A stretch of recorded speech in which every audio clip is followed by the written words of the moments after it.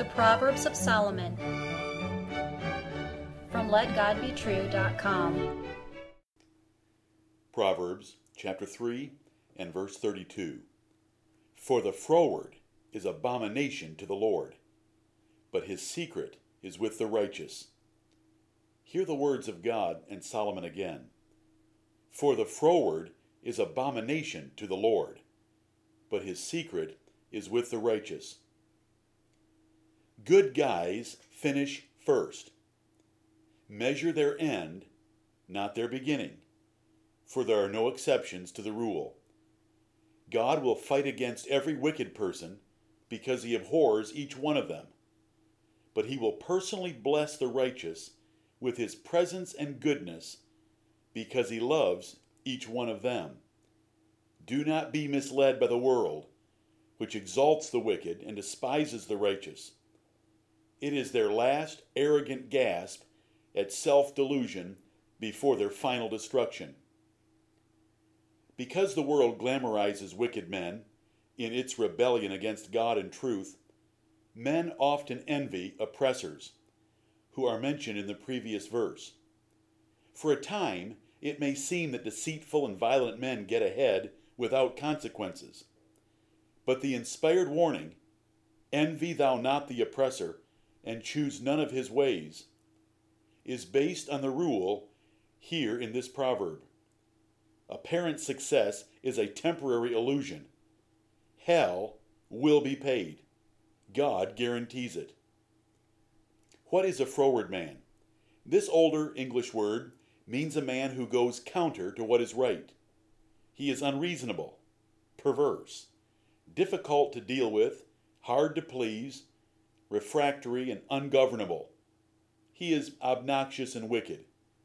He is the oppressor from the previous proverb, verse 31, who uses any means he can to harm others and take advantage of them.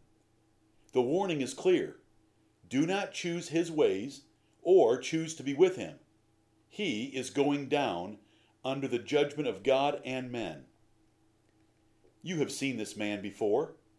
Have you envied him? He is brash and confident. He breaks the rules and seems to never get caught. In fact, he is often honored and rewarded, as if his cheating were the profitable thing to do. He has no regard for others, and he uses them for whatever he can get from them.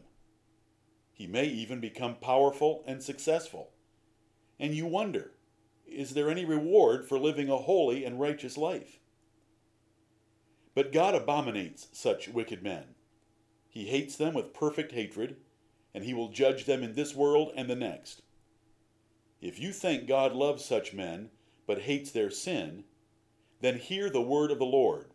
First, from Psalm 5:5. The foolish shall not stand in thy sight. Thou hatest all workers of iniquity.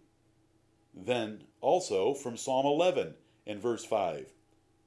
The Lord trieth the righteous, but the wicked and him that loveth violence, his soul hateth. Pharaoh greatly oppressed the Hebrews, so God suffocated him in the Red Sea for his frowardness. You can read about it in Exodus 14, verse 17, and Romans chapter 9, and verses 17 and 18. Who are the righteous? They are good men who live by God's definition of what is right. They fear and love God, and they adjust their lives to match what is written in the Bible. They hate sin, and they love holiness. They are strangers and pilgrims in this world, for they know their real citizenship and everlasting inheritance is in another world, heaven. God rewards them in this life and the next, and Solomon described them in the book of Proverbs over 50 times. What is God's secret, which he gives to the righteous?